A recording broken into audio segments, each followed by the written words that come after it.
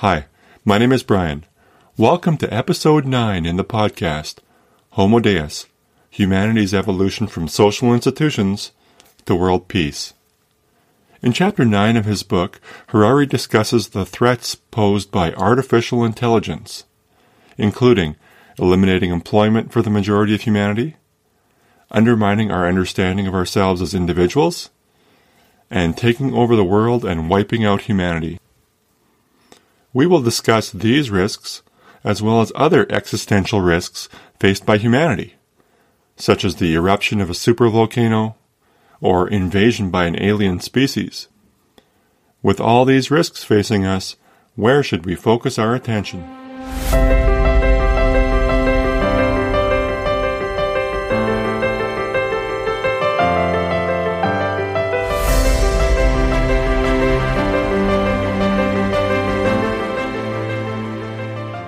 In Chapter 9, Harari talks about the advances in computing and artificial intelligence and how in many cases AI is surpassing human intelligence. Harari calls this the great decoupling. Intelligence is separating from consciousness. Up to now, all intelligence on Earth has evolved organically, and it always came with consciousness. But now we have very intelligent computers with no consciousness at all. As computers become more intelligent, they will steadily replace humans in almost all existing jobs, such that humanity becomes a class of useless people. Harari reminds us of the fate of horses during the Industrial Revolution. Although horses had many talents that cars did not have, they were replaced by cars because cars were superior in the handful of specialized tasks that really mattered. Harari then walks through every profession and shows how AI could replace humans, including transportation, which we already discussed, but also manufacturing, stock exchange trading, lawyers, teachers, doctors, both GPs and specialists, pharmacists, and customer service representatives. In the section entitled A Probability of 87%, Harari discusses Angelina Jolie's choice to have a double mastectomy. The key point he focuses on is that she didn't really rely on her feelings to make that decision. Instead, she relied on an algorithm that told her she had an 87% chance of developing breast cancer. This is an example of how, in the field of medicine, we already trust the algorithms more than we trust ourselves. Harari provides the example of Waze. Waze is a GPS-based navigational application that many drivers use. Waze isn't just a map. It's millions of users constantly updated about traffic jams, car accidents, and police cars. It doesn't take long before drivers trust Waze to make all of their driving decisions. When they reach a junction and their gut instinct tells them to go right, but Waze instructs them to turn left, users sooner or later learn that they had better listen to Waze rather than their feelings. Waze starts out as an oracle, just making suggestions. But as it wins your trust, it turns into an agent, making your decisions for you. Whether it is for driving decisions, or medical decisions, or any other decisions, there comes a point when the algorithms are so good at making the decisions, it becomes madness not to follow their advice. Cortana, Google Now, Siri, and Amazon are all down this same path. These examples are representative of the flood of useful devices, tools, and structures that Harari referred to earlier. Elections, for example, will become obsolete when Google knows what we want better than we do. Just like with Waze, we will learn that it is madness to trust our feelings instead of relying on the algorithm. Harari puts it this way: liberalism will collapse on the day that the system knows me better than I know myself. The other point to note about Angelina's surgery is that not everyone has access to this kind of health care. Angelina Jolie's genetic test cost $3,000, and then there is the cost of the mastectomy, the reconstructive surgery, and all the other related surgeries, which would incur a lot of additional costs. In the section entitled Upgrading Inequality, Harari discusses how this will become an even bigger problem in the future. In fact, the entire focus of medicine will likely change. In the 20th century, the focus was on healing the sick and providing a baseline standard for everyone. In the 21st century, the focus of medicine will be on upgrading the healthy, which can't be extended to everyone equally. The rich will always have access to better upgrades. In addition, in the future the rich may lose interest in paying for the health care of the masses. In the 20th century, the rich needed the masses for armies and for industry. If they wanted to have a strong army and a growing economy, the masses needed to have a baseline of health. But this may no longer be the case in the 21st century. With automation, the masses won't be needed anymore. The built-in incentive for the rich to take care of the average person will be gone. Therefore, Harari tells us that automation, artificial intelligence, and the decoupling of intelligence from consciousness are threats to humanism in three ways. Firstly, humans will completely lose their value. Will the individual experience of humans really remain the highest value when humans themselves are not valuable? Practically speaking, it is hard to see how humanism survives this. After all, humanism succeeded, in part, because it made good sense. There was abundant political, economic, and military sense in ascribing value to every human being. Secondly, humans will lose their individual authority and instead be managed by external algorithms.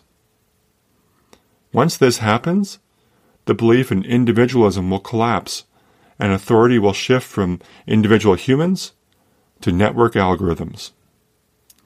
People will no longer see themselves as autonomous beings running their lives according to their own wishes. And the third way in which artificial intelligence might undermine humanism is that some humans may remain indispensable and undecipherable by the artificial intelligence. But these humans will constitute a small and privileged elite of upgraded humans. Splitting humankind into biological castes will destroy the foundations of liberal ideology, which presupposes that all human beings have equal value and authority. I found Harari's analysis of AI compelling and disturbing. There is no doubt that artificial intelligence is here and developing quickly. When Harari wrote his book in 2016, AI was mostly the domain of innovative, industry-leading tech companies like Amazon and Google. But today, 4 years later, it is becoming standard business practice. You may be seeing AI applications implemented in your workplace. The risks described by Harari are very real. And they are not actually risks in the sense of being unlikely events that could happen. No, these risks describe the most likely outcome. In fact, we know they are happening right now.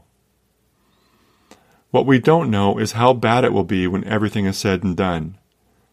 There will be large losses in employment, but we don't know how large they will be and whether there will be any mitigating factors or any other surprises in our future. Harari notes that many people are hopeful that AI will produce new kinds of employment.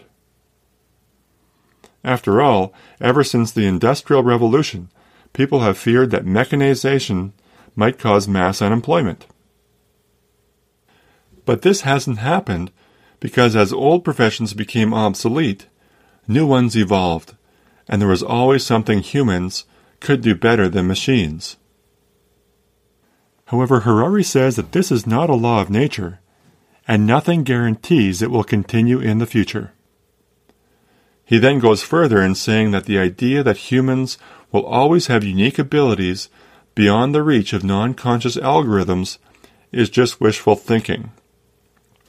In addition to the employment impacts already discussed, Harari gives the following examples. The games of chess or Go were long considered to be beyond the reach of AI, but AI has defeated the grandmasters in both, leading to the conclusion that humans will never be able to beat AI in these games again. Art has long been considered to be beyond the reach of AI. After all, how can a computer know what is beautiful? But even in art, AI has been making great strides. Harari gives the example of music composition. The music composed by AI is good. When experts are asked to identify the music composed by AI versus humans, they are unable to identify the AI. You can read his chapter if you want more details on this.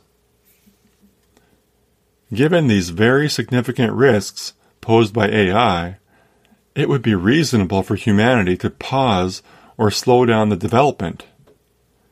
What will we do when masses of people are unemployable? Or what will we do when the rich are biologically enhancing themselves and losing interest in paying for basic medical care for regular people? How will we handle this kind of inequality? I don't like our chances in this scenario. Homo sapiens are not equipped with adequate cooperation skills to handle it. Unfortunately, the reality is it is not possible to stop the development of AI. As discussed in previous episodes, no one knows where the brakes are. If a few countries or companies decide to pause, they will be left behind by others who proceed with the development. This is the predicament humanity is in that we have been discussing throughout this podcast. I don't fault business or military for implementing AI. They really have no choice. If they do not implement it, they will be left behind. From this perspective, implementing AI is very similar to implementing industrialization or personal computing. You need to do it in order to keep up and stay in business. As noted, a key focus of Harari's chapter is on how AI will undermine humanism. When humans are no longer employable, will individual experience still really be regarded as the most important thing in the universe? When AI undermines the concept of the individual, what ground will humanism have left to stand on? Harari suggests new religions will emerge to answer our questions and enable our cooperation. But I would say that there is no law of nature guaranteeing this will be the case. And I would go further. It is just wishful thinking that we can keep on coming up with new blends of truth and fiction that are convincing. At some point, there just isn't much room left for a new recipe. Liberalism is already straining under inequality in our current society. Is it really plausible that a new religion can arise that justifies even greater inequality than we see today? If such a religion does arise, how long can it really last? An issue not raised by Harari is whether a world built on AI has long-term sustainability. In December, Google forced out a prominent AI ethics researcher after she voiced frustration with the company for making her withdraw a research paper. The paper pointed out the risks of language processing artificial intelligence, the type used in Google Search and other text analysis programs. Among the risks is the large carbon footprint of developing this kind of AI technology. By some estimates, training an AI model generates as much carbon emissions as it takes to build and drive 5 cars over their lifetimes. This is a concern. I'm sure there is room to make AI applications more energy efficient, but it seems to me that AI is necessarily an energy-intensive technology. Building our society on AI leads us down the path towards being less in harmony with our ecosystems. Even though Homo sapiens can't stop the development, it ultimately makes us less fit for survival in the earthly biosphere. We will talk more in the next episode about the concept of survival of the fittest. Yes, humanity is in a precarious position. There are no easy answers. Sometimes our thought leaders talk in terms of simple solutions. New technology will save us, or we just need to implement new government policies to reduce inequality. These things are good. I am very supportive of pursuing them. But let's not fool ourselves into thinking that they will be enough. They do not get at the heart of the issue. Our cooperation skills are not adequate to handle the problems raised by the path of development we are stuck on.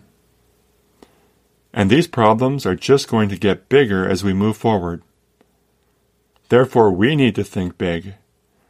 Evolving into a new species with new cooperation skills is the only solution that gets at the heart of our problems. These are the hazards of AI technology that we know are coming down the pipe towards us. Harari also discusses the risk that artificial intelligence, or the algorithms we create, take over the world and exterminate humanity. AI might decide to get rid of humanity because it poses a threat to the AI, or simply because humanity is irrelevant and their calculations show things would be better off without them. The AI might be conscious, as per the Terminator movie series, or it might be non-conscious, as per the intentionally benign algorithm that Harari mentions that was designed to calculate the number pi, and then goes on to take over the universe to fulfill its purpose of calculating pi with ever-increasing accuracy.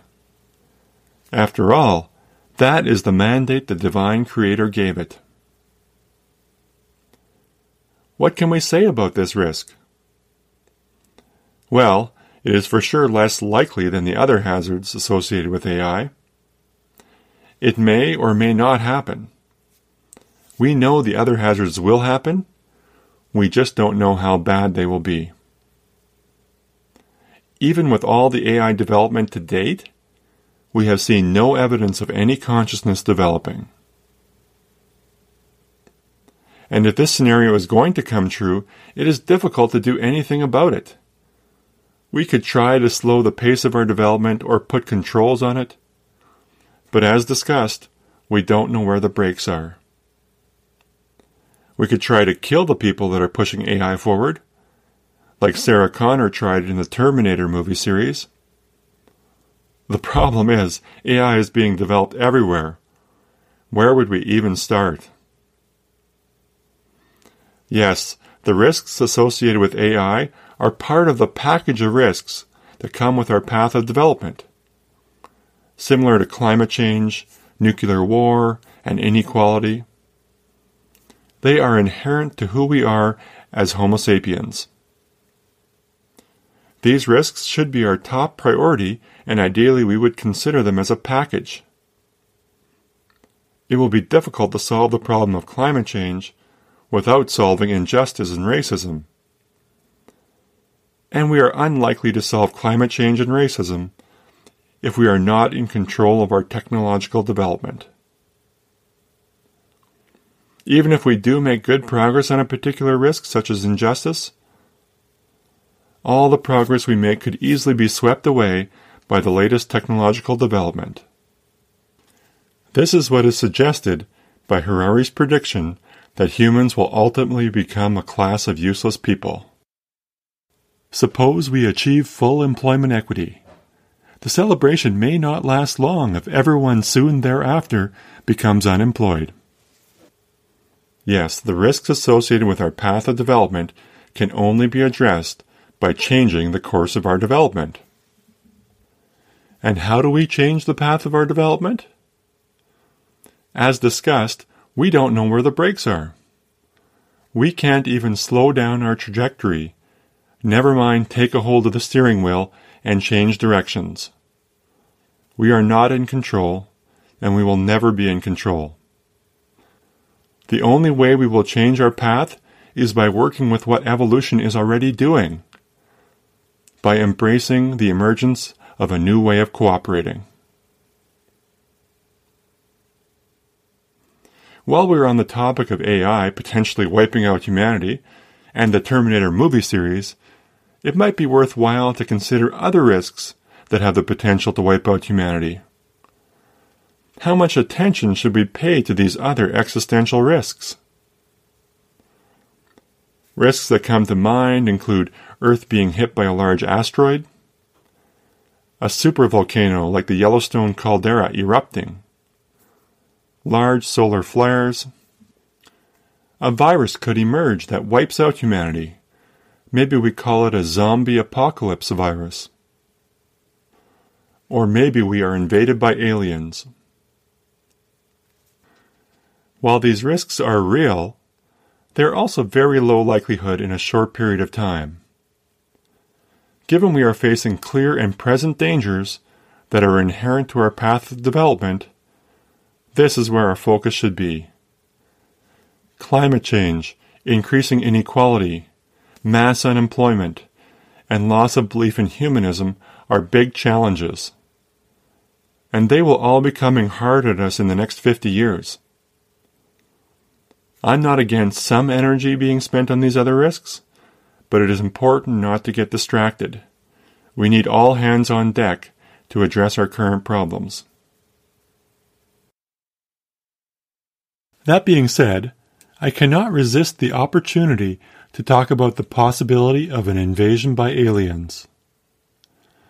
Given the vastness of space and the fact that we haven't had any confirmed visitations, this may be the most unlikely item on the list.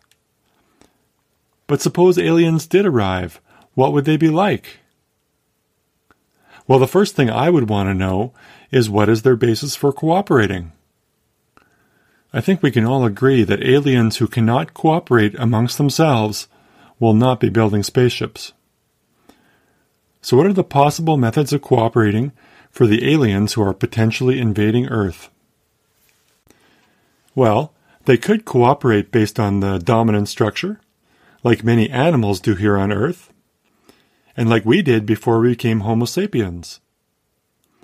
But if so, it is unlikely they could cooperate well enough to build a spaceship capable of interstellar travel.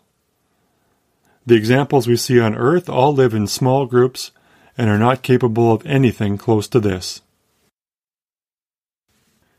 Or maybe they cooperate just like us, cooperating based on social institutions like we do. This is what most of the science fiction that I've seen, such as Star Trek or Star Wars, assumes. The aliens are like us, but with better technology. How likely is this? Well, this gets at the heart of what we are discussing in this podcast. According to Harari, this is a likely future for us, but I have been arguing that this is unlikely. Social institutions can only hold back so much destructive power. Once the threshold is breached, the species need to evolve its methods of cooperation or go extinct. Today we are a long ways away from interstellar travel, and yet we may be very close to exceeding the capacity of our social institutions to manage our violence. If I am right about this, then the sorts of advanced life forms that we would encounter if we traveled the universe would be mostly different from us. Species that controlled their violence using social institutions like us would be rare, with a survival period measured in thousands of years instead of millions of years. Another possibility is that the aliens cooperate like ants or bees. That is, they will be able to coordinate in large numbers, but not flexibly like Homo sapiens. All the examples we see on Earth of these kinds of species remain within the bounds of their ecosystems. Ants and bees are successful, but they do not build any advanced technologies, and they do not dominate other species. That being said, an interesting example of this from science fiction is the Borg. The Borg were a pseudo-species of cyborgs featured in Star Trek: The Next Generation. No single individual truly existed within the Borg collective, as all Borg were linked into a hive mind, which allowed information from every drone who had been brought into the collective to be shared. Their ultimate goal was the attainment of perfection through the forcible assimilation of diverse sentient species, technologies, and knowledge, which would be added and absorbed into the hive mind. The Star Trek episodes that involved the Borg were some of the most interesting. The Borg is scary because we can see how technology might cause the loss of our individuality. Harari briefly mentions this in his book as a possible future for ourselves. Although possible, I view this as unlikely for the following reasons. Firstly, it is difficult to see humans submitting to it. It would be kind of like herding cats, which doesn't go well. Secondly, the loss of our cooperative flexibility would take away what made us successful in the first place. And lastly, a technology-intensive species like this would not be well fitted for earthly ecosystems. Another possibility is that the aliens will cooperate selflessly. Like I am suggesting throughout this podcast, the new Homo Deus will cooperate. If so, I expect these aliens will be capable and interested in all sorts of things, but they will likely not be interested in conquest like we are. We are driven to conquest by our competitive desires. Once these desires are gone, everything will be different. Or maybe the aliens will follow a method of cooperation for which we don't have a model here on Earth. Maybe we can never rule out this possibility. That being said, the only data we have for advanced life forms is what we see here on Earth. Everything else is conjecture. And it is difficult to imagine. Our competitive desires have been key to us surviving and succeeding, both while we were in the animal kingdom and once we became Homo sapiens. It is hard to see how we or any alien species would succeed without some sort of competitive drive. The problem is, as a species gets more and more powerful, the competitive and violent urges become more and more difficult to control. The stakes just keep going up.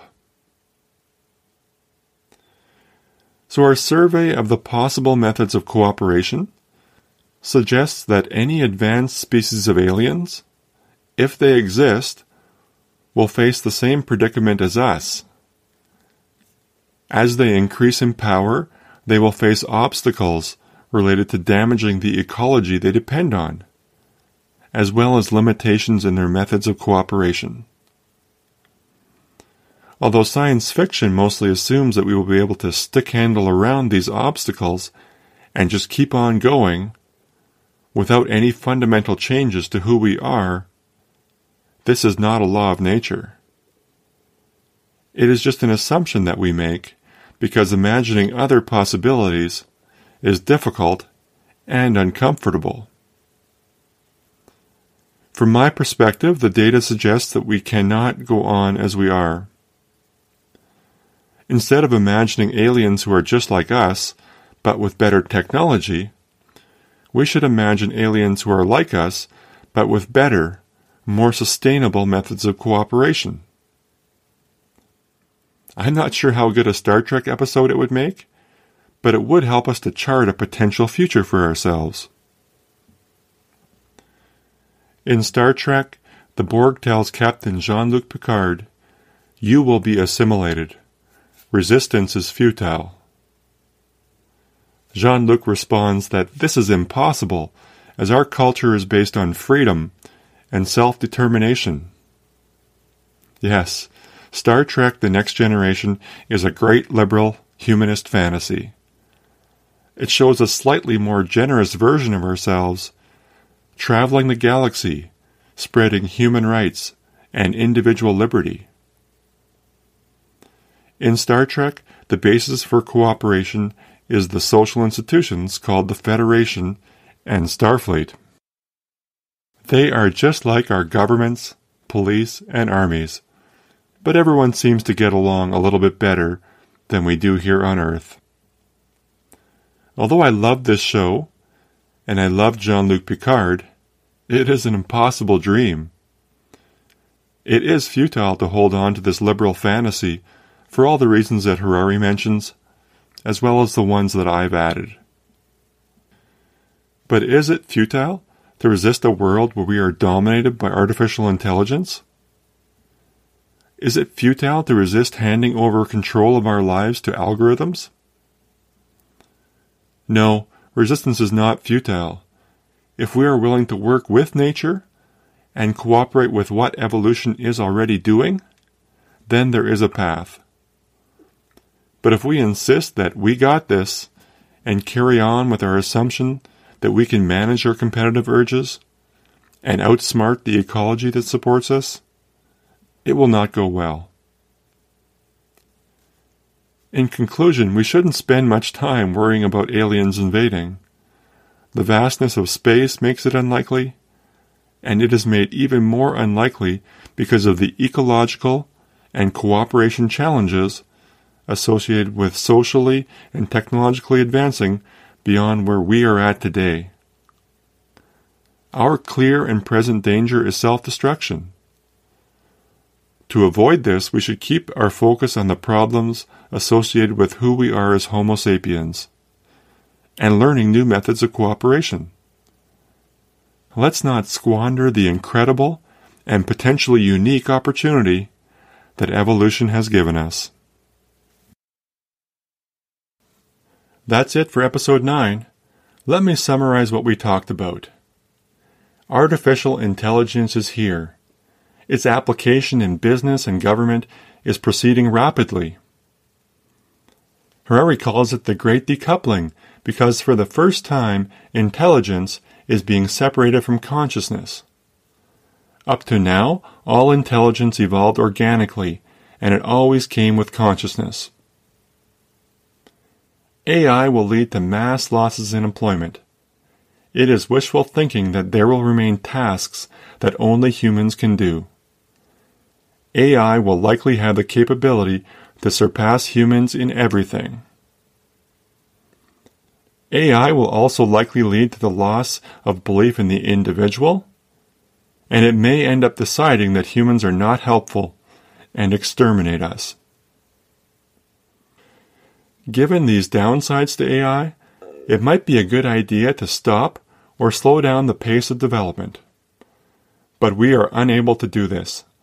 No one knows where the brakes are. This is the predicament we are in. Humanity also faces other existential risks, like Earth being hit by an asteroid or a supervolcano erupting. These risks are low likelihood in the short term. Given we are facing a current existential crisis relating to our path of religious and technological development, this is where the focus of our attention should be.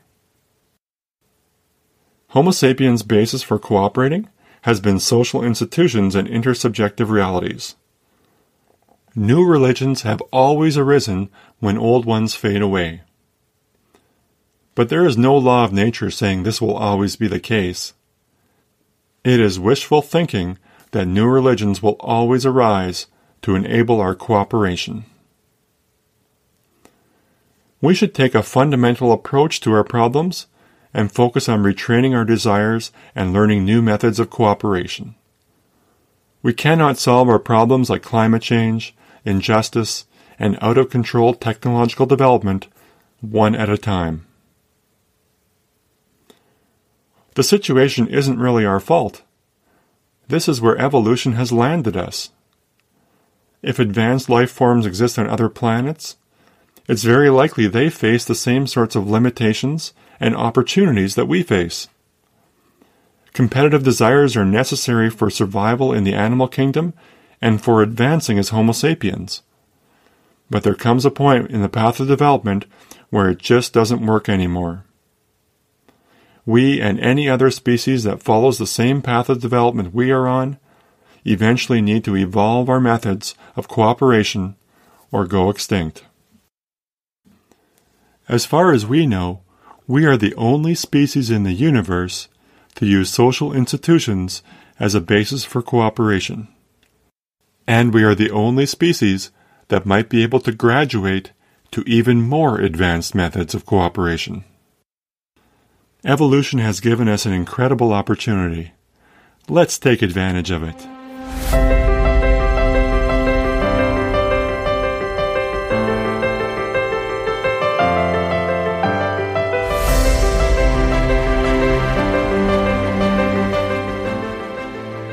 Please join me for the 10th episode in this podcast.